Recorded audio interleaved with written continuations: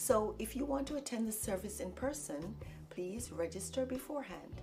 You can register at wonderfulgospel.com/register. We're currently in the series of the book of Acts, so let's get ready to hear a powerful message. Praise God. Praise God. It's great to see everybody here, and it's great to, I'm sorry, it's just going through this message, it kind of got me choked up even just now, but I just want to thank the worship team. It was a powerful worship. Thank you for ushering in the presence of God. It's going to make this that much easier. And I just wanted to greet everybody who's online watching us. And in the name of Jesus Christ, we just pray that this word touches your heart, just as it touched mine as I was going through it. Praise God. Praise God. I also want to add before we get started, for everyone who is watching on YouTube, please hit the like button. Hit the like button and subscribe. Follow us. If you feel that the messages that are being spoken here is good to send out, hit the like, hit subscribe, follow us, go to our Facebook, hit like and share. Amen. Amen. Thank you for the Advent reading. We greatly appreciate you too. But without further ado, let's get started. Let's open in prayer. Lord God, Heavenly Father, we thank you for this time to where we're able to come together and hear the word that you have for us in this season. The word that was spoken earlier, Advent, is about hope. And I just pray that we're able to hold on to hope in spite of whatever is going on in our lives, that we're able to hold on to our hope, which is you. We thank you for all that you have done, all that you're doing, and all that you will do. In the name of our Lord and Savior Jesus Christ, we pray. Amen. Amen. So the title of today's message is Hope. Now, you know that we've been going through the book of Acts these 24 weeks. That's a long time in the book of Acts. But it's been a powerful time, and you know the stories that we've talked about, and you know the characters in the book of Acts, and you know the main character is the Apostle Paul and the things that he had gone through and the struggles. He's been shipwrecked. He was bitten by a snake, and he's been stoned, and so on and so forth. And yet he was still able to hold on to hope. And so we're going to be covering 3 chapters today. We're going pretty fast. We're coming up to the end of the book of Acts, but so we're just going to be going through 3 chapters. And it doesn't seem, as we're going through these 3 chapters, it doesn't seem like things get better for Paul. So my question is, how does he hold on to hope? So the word hope in the Greek is pronounced elpis, and it is the expectation of good. You know, it's nothing like the hope that I have that one day I'm going to be wearing the clothes that I wore 20 years ago. That hope is gone, okay? But it's the hope and the expectation of good. And it says in the Christian sense, joyful and confident expectation of eternal salvation. So before we go through chapters 22, 23, and 4, I kind of want to touch on chapter 21 just to give a sense of where we're at. So in chapter 21 of Acts, we see that Paul now, he's on his way to Jerusalem. And in the chapter before, in Acts 20, verse 22, Paul says, "And now, behold, I am going to Jerusalem, constrained by the Spirit, not knowing what will happen to me there.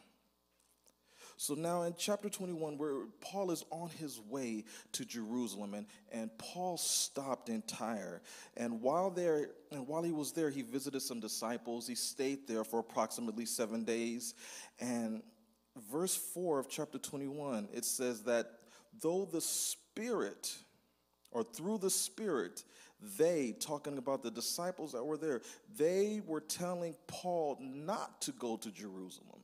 Now, some people will find this a little contradictory because the chapter before, Paul is saying that he was constrained by the Spirit to go to Jerusalem. And now here they're saying, the disciples are saying that the Spirit, through the Spirit, they were telling Paul not to go to Jerusalem. I will touch on this in a second. And so after because Luke is with him now, after they left Tyre, they went to Ptolemais, and then they went to Caesarea, and there they stayed with Philip the evangelist. Now, Philip the evangelist is who we talked about in Acts chapter 6. He's not the Philip that was the original disciples, but he's the one who was called on to be a deacon when they were having issues with the distribution of the food to the widows. So he was one of the 7 that were called to oversee this. So now Paul is staying with Philip. And the Bible says that a prophet by the name of Agabus came from Judea. In verse 21, in chapter 21, verses 11 through 12, it says, and coming to us, speaking of Agabus, he took Paul's belt and bound his own feet and hands. It says, thus says the Holy Spirit, this is how the Jews at Jerusalem will bind the man who owns this belt and deliver him into the hands of the Gentiles. Now Luke is saying, because he uses the word we, he said, when we heard this, we and the people there urged him not to go up to Jerusalem. So here, this is where what we originally thought was a contradiction in between scriptures is kind of fixed, because the Holy Spirit was saying this is what's going to happen to Paul. Once Paul gets to Jerusalem, he will be bound, and he will be, and it's going to be the Jews who are going to bind him. But now the people that were with him, they're saying, once we heard this, we were urging Paul not to go. So it wasn't the Holy Spirit who was telling Paul not to go, but it's because these people loved Paul and they didn't want to see Paul suffer. They didn't even want to see the possibility that Paul will die. They were urging Paul not to go. And so after everyone says this, Paul replies, and I'm paraphrasing, why are you crying? Why are you trying to break my heart? Don't you know that I am ready to be imprisoned and even die in Jerusalem for the gospel, for the name of Jesus Christ? Paul is saying that if this is going to be the end, if going to Jerusalem is going to be the end for me, don't you know that I am ready to give it all for the name of Jesus? Paul still had hope. And so Luke writes that they couldn't persuade Paul anymore, so they stopped trying and said, let the will of the Lord be done. So Paul leaves, and Paul arrives in Jerusalem, and he's greeted by the fellow saints and by James. And James here, this is the half-brother of Jesus. And he's greeted by them, and Paul is now talking to them, and he's telling them the great things that God had done amongst the Gentiles. And they heard everything that Paul said, and they glorified God in this. And then James was like, Paul, can I talk to you for a second? And he says, there are thousands of Jews who are now believers here, but they are zealous. They are enthusiastic about the law. They're believers. They believe Christ is their Savior. They believe Jesus is the way, but yet they're still zealous about the law. And they heard that you teach Jews, the Jews that are among the Gentiles, they heard that you teach them to forsake the law of Moses, and that you teach them to not circumcise their children or follow the customs. When in actuality, Paul taught that the law does not bring one to salvation, but it's belief in the Son of God. It's belief in Jesus Christ and his finished work on the cross. That God the Father is the one who raised him from the dead, and that the Gentile believers should not be forced to be circumcised. They should not be forced to become Jews in order to be saved, making the work of the cross of no effect. So James continues and he says, you know, while you're here, they will certainly find out that you're here. They will hear about you being here. He said, but we have a plan. And so James tells Paul this elaborate plan, and Paul agrees to it. And he says, you know, if you follow this plan, when people see you, the believers, the Jews who are believers, when they see you, they're going to know that you're an all right guy, because you haven't actually done away with following the customs. And Paul's like, okay, they go with it. And so now Paul is down in the temple, and he's purifying himself. And he is seen by some Jews, non-believers, some Jews from Asia. And in verse 28, they start yelling. They're like, men of Israel, help. This is the man who was teaching everyone everywhere against the people and the law and this place. Moreover, he even brought Greeks into the temple and has defiled this holy place. And the reason why they said this is because earlier they saw Paul with a man from Ephesus, an Ephesian named Trophimus. They saw him earlier with him, so they just assumed Paul brought this Greek, this non-Jew, into the temple, which was forbidden. Because remember, we spoke about this earlier, there is the outer court, the court of the Gentiles, where all the Gentiles can go. And then past that, the Gentiles could not go there, otherwise they can be killed. And there were signs everywhere that's saying that if you pass this fence, Gentile, that it's your fault if death comes upon you. And then after the court of the Gentiles, there was the court of women. Then after the court of women, there's a court of men. Then after the court of men, this is where the priests and so on. So they were saying that Paul took this Greek past the court of the Gentiles, past the court of the women, and to the court of the men, knowing Paul and saying that Paul understood what he was doing. So it was blasphemy. And so then they started yelling, and the Bible said that all the city was disturbed and took him out of the temple, and they were about to kill him. And then the Bible said that the chief captain or the commander, or some translations say tribune, they heard of this. And so he sent his soldiers to stop the riot. And as soon as everyone saw the tribune and they saw the soldiers, they stopped beating Paul. And yet, after all this, he's already been warned. He's already been lied on. He's already been beaten. And yet, if we continue, he still holds on to hope. And so the tribune commanded Paul to be bound with 2 chains, and he starts asking everybody, what did this man do? What is it that you guys are causing this riot? What did he do for everyone to get to this point? And everyone is yelling this different thing or saying this things, and he can't hear everyone. He doesn't understand. And so what he does is that he caused the soldiers to grab Paul and to literally carry him because of the violence of the crowd. And he said, we're going to carry him into the barracks. But once they get to the steps, Paul asked, he said, hey, excuse me, can I speak to the people? And then the tribune looks at him and is like, aren't you the guy who tried to cause a riot, that Egyptian? And he's like, Paul's like, no, that's not me. That's not me. I'm a Jew. And he said, but I want to address the people. And so he said, go ahead. So now we're in chapter 22.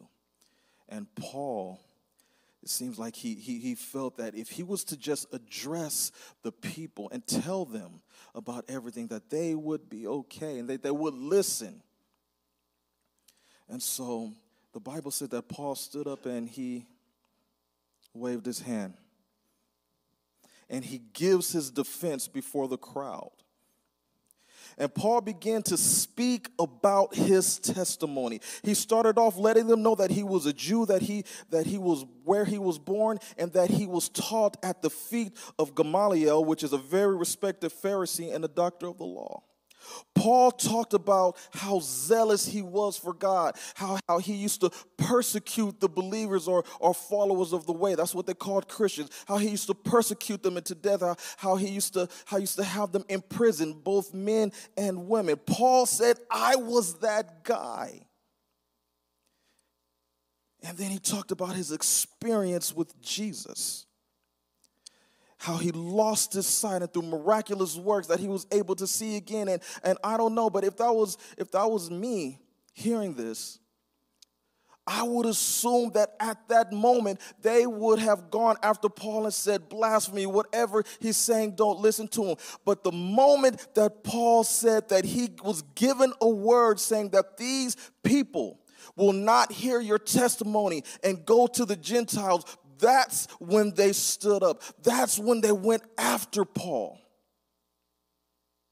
Because a Jew was not supposed to be partaking, fellowshipping with the Gentile. And so another riot started, a third riot. And just imagine here now, Paul has already said in chapter 20, I am constrained to go to Jerusalem by the Holy Spirit. And yet the moment that he gets there, nothing has happened. Nothing has gone his way. So far, there's been 2 riots because of Paul. But he's still holding on to his faith.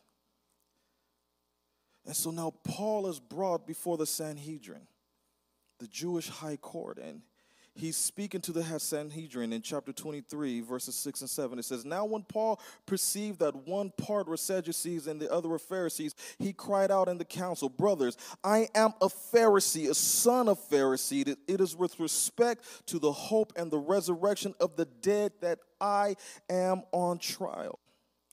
And when he had said this, a dissension arose between the Pharisees and the Sadducees, and the assembly was divided. So now here's a third riot because of Paul. A third riot because now the Pharisees were saying that it could have been an angel who spoke to him, because the Pharisees believed in the resurrections. They believed in angels, and the Sadducees didn't. And so the Pharisees are saying, he is a Pharisee, he's one of us. And so now they're trying to protect and defend Paul. And then the Sadducees are upset, and there's another riot between the two. So now the scripture says that the soldiers had to take Paul again because they were afraid he was going to be pulled apart. And this is the part that got to me, because now they put him in the barracks.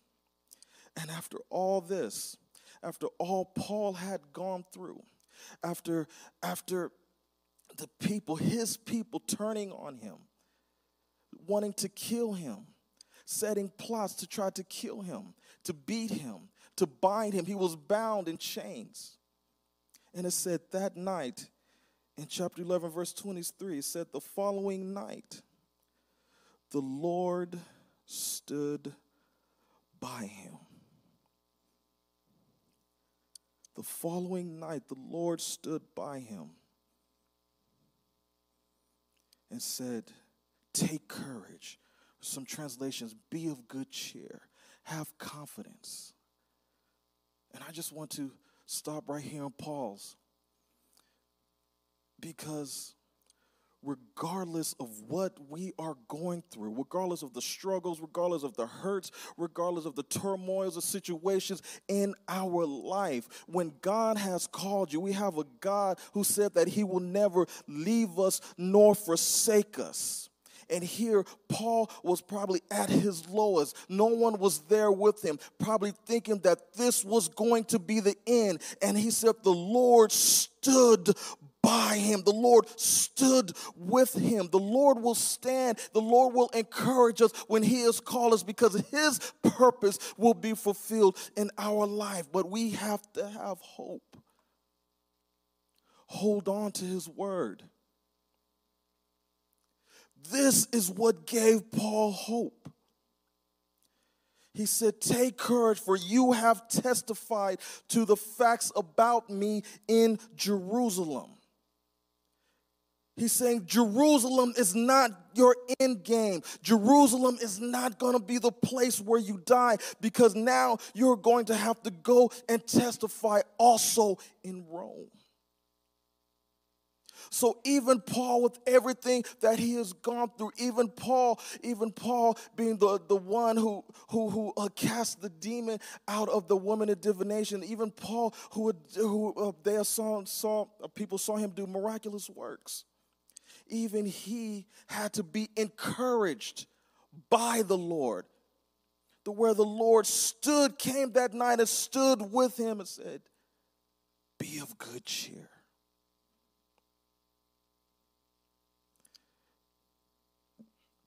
There's times that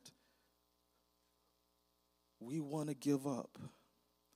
I might have shared this with you the time that I told God I was ready to give up.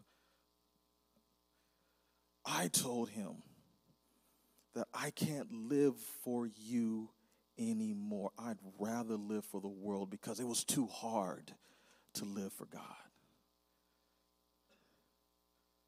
But I thank God that he did not give up on me. He said,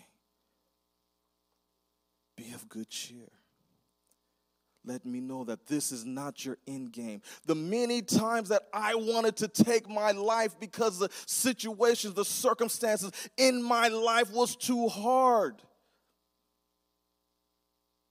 He said, this is not the end for you, because there's a place that I need you to speak my word. There are some people that I need you to witness to. There's situations that only your testimony can help someone get out of. This is not where you're going to end. We're in a pandemic to where people are feeling lonely. People are hurting. People are struggling. And they need you. They need your gifts, your talents. They need your pain to know that they can get out of it just like you did. They need to see your scars, because now those scars have healed. So now they're like, my scar can heal as well. They need you to hold on and keep holding on to hope.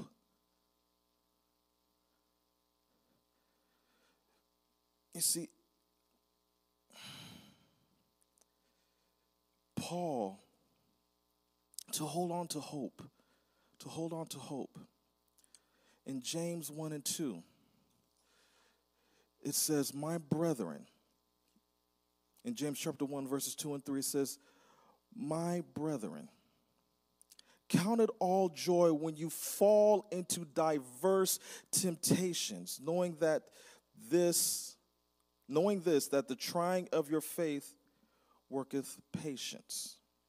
But it just doesn't stop there.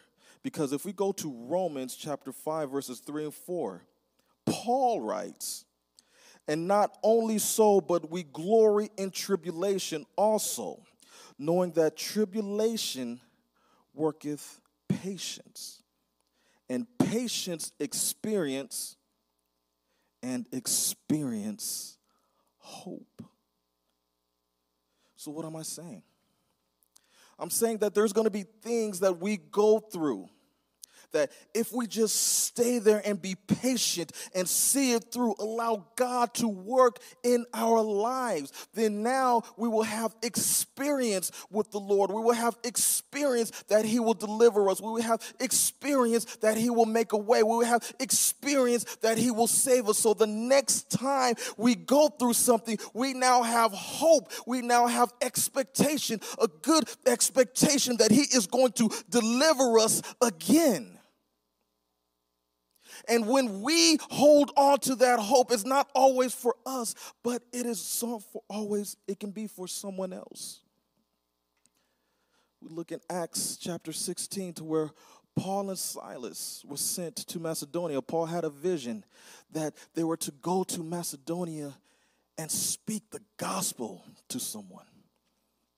And so they go to Macedonia, and while they're there is a woman with spirit of divination. And they were following Paul and Silas around, saying, these are the men of God who's going to talk to us about salvation. They were following them for many days, and the Bible said that Paul got disturbed, and he turned around and he cast out that demon in the name of Jesus Christ. And then her bosses, her rulers, saw that they could no longer make money off of her because that spirit that was there, Paul cast it out. And so these men got upset, and they grabbed Paul and Silas and took them to the marketplace and said false things about them, saying that they're here teaching customs that teach things that doesn't follow our customs, and so on and so forth. And they had their clothes stripped, and they beat them, and they threw them in the inner prison. The Bible specifically said inner prison. If you understand the inner prison in this culture, the inner prison is the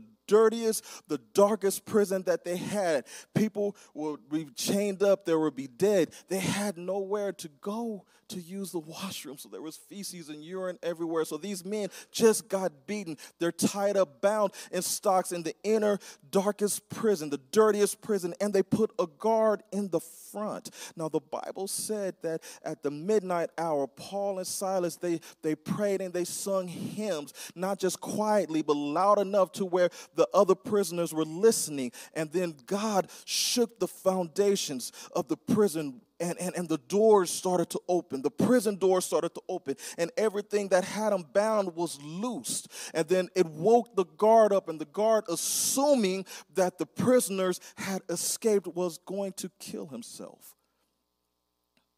This is where the patience of Paul came in. Because the moment the doors opened, he could have ran out. But he stayed. And he yells, "Do yourself no harm. We are still here." How many of us would have stayed? The door wouldn't even have to be open an inch before I'm kicking it out and running down the street. But Paul stayed. His patience. He stayed, and he told the guard, "Do yourself no harm, we still here." So then the guard comes in, and he calls for light, and he falls down at the feet of Paul and Silas and said, "What must I do to be saved?" So the patience of Paul wasn't just for him and Silas, but it brought salvation to that guard, which in turn brought salvation to his family, because the Bible says that Paul said, "Believe on the Lord Jesus Christ, and you and your household shall be saved." And they were all baptized soon after. But because of Paul's patience, that experience allowed him to have hope in this situation. Hope that God will deliver him. Hope that God will use him. And even if this was the end, Paul understood that absent in the body is presence with Christ. He knew it was better to be with God, so his hope was even past of being saved in the natural, but his hope was in being in the presence of our God. And that's what allowed him to continue on. And that's what should cause us to continue even in our darkest moments, even in our loneliest times, even when it doesn't seem like anything isn't going right. As long as we're doing the things that God wants us to do for his glory, that is our hope, and that should cause us to continue to move on. Hope in Jesus Christ. But sometimes when we go through things, God will remind us of something. Sometimes when we're in a situation, God will remind us of our past. He will remind us of how he moved in a miraculous way. He will remind us of how he touched and delivered us and how he used us for his glory. He will remind us of how he made a way when there seemed to be no way, and how he fought the enemy for us and said, the battle is not ours, but it's his. God will remind us of what he delivered us from and tell us to be of good cheer. Tell us to have confidence, because that experience that we have in the Lord will now give us hope to carry on. And in this, I'm closing. Hope with expectation. Hope with expectation that he will move in every situation again. Hope with expectation that he will use us and continue to use us regardless of the circumstance that we're in. Hope with expectation that he will fight for us and will continue to stand and fight the enemy on our behalf. Hope that he will deliver us. Hope that he will, that when things get hard, he will never leave us nor forsake us. Hope that his word that he's spoken in our lives will come to pass. Paul had hope in Jesus that Damascus Road experience, everything that God delivered him from, it kept him holding on to hope. Paul developed that experience with God. He learned to trust God, and that experience gave him hope.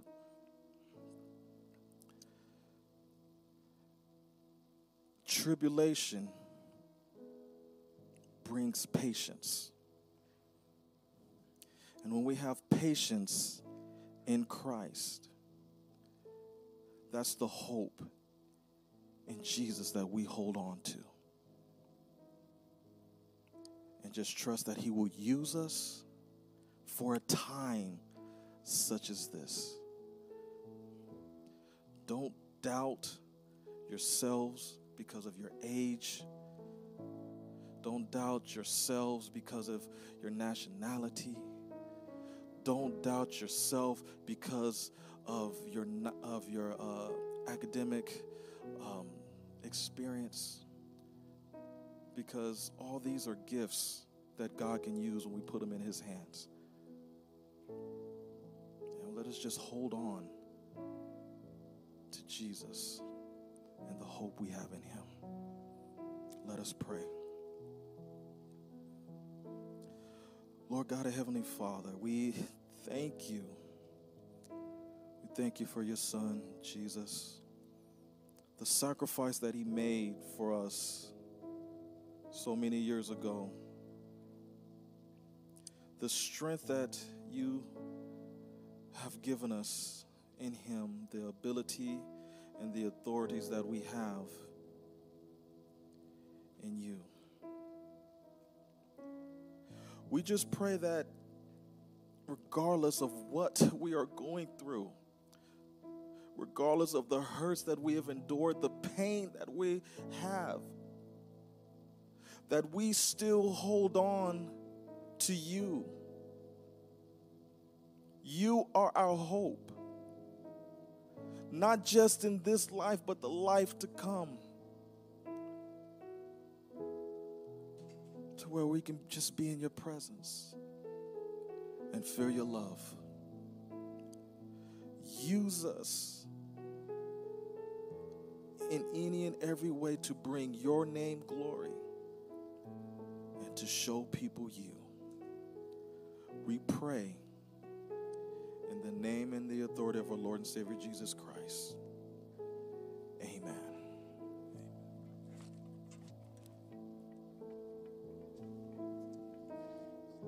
Please rise with us as we sing this last song. The author James says, the testing of your faith produces perseverance. And as we go through our life, we're going to always face tribulations, as Pastor Orlando pointed out. And we have to just keep in mind that God will continue to strengthen us, and that all that matters is that we keep our hope in Christ, and that we know that He always has our back, that He's always for us and not against us. So let's sing this song together.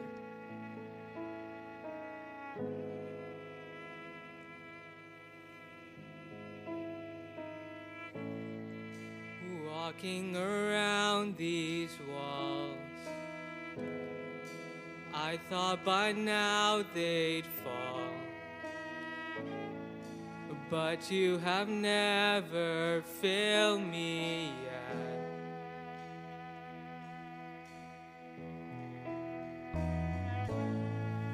Waiting for change to come, knowing the battle's won. For you have never failed me yet.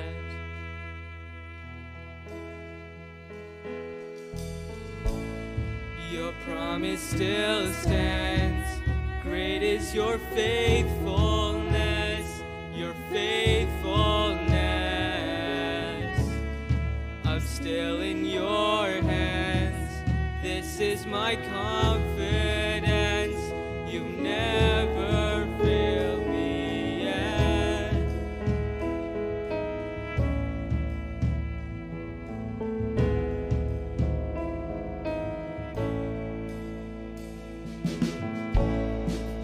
I know the night won't last. Your will come to pass. My heart will sing your praise again.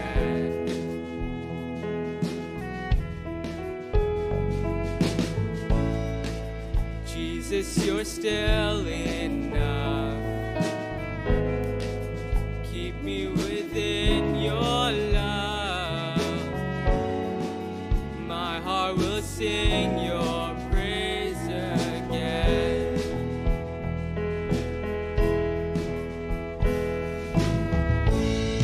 Your promise still stands.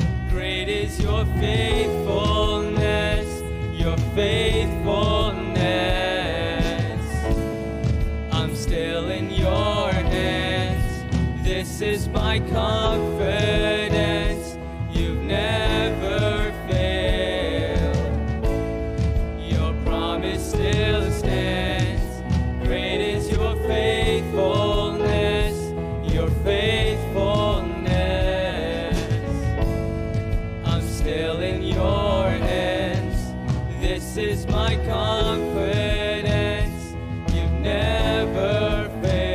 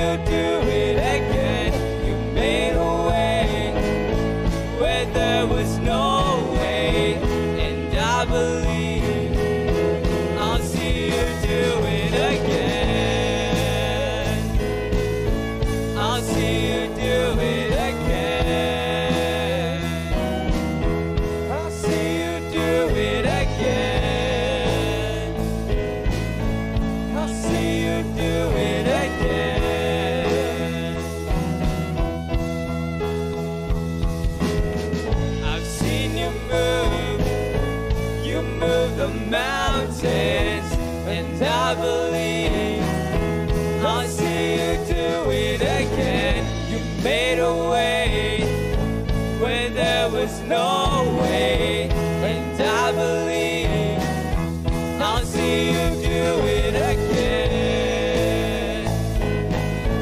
I'll see you do it again. I'll see you do it again. I'll see you do it again.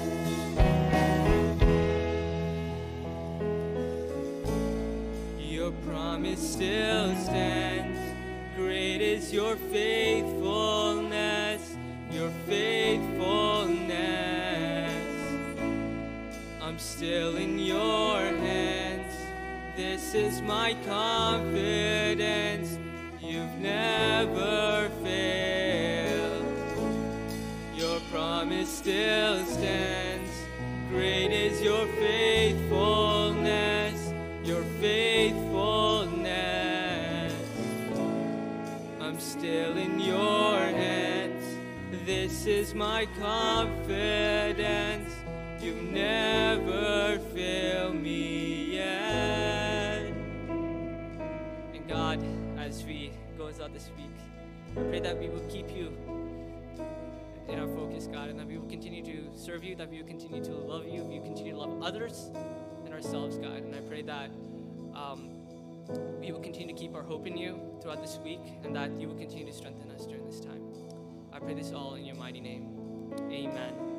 Thank you for joining us this Sunday service, and I hope you guys all have a great Sunday morning or afternoon right now, and I just pray that you will continue to go forth, and that you will continue to keep your hope in Christ. Amen.